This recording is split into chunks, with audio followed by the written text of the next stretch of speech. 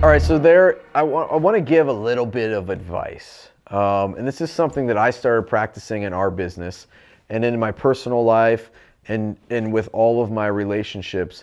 And it's around celebrating, like celebrating wins personally with your spouse, your partner, with your team.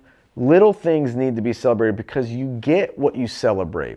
And so think about this, like if every meeting we only discussed the negative things that were happening in the business, with customers, internally, culture, if we only focus on the negatives, that's what we're celebrating, and we're just breeding more negative negative vibes, negative conversations.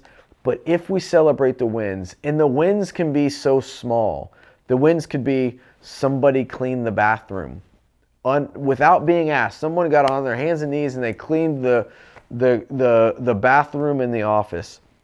Like, that deserves to be celebrated. That's a win. That's somebody dedicating time for the benefit of others, not just themselves. If you celebrate those things, you will get what you celebrate. It will breed a culture of celebration. And I think this is massively important for entrepreneurs building a business, for business owners that are, culture has got out of hand. You can massively shift the way that your team thinks. Or if you're entrepreneurial and you're starting just to build out that team, if you can immediately start with a culture of positivity, you will get what you celebrate out of your team. It can be celebrating every client. Those are big wins. It can be celebrating a huge contract that you just closed. It could be celebrating the fact that somebody brought in cookies or donuts for the entire team. Celebrate.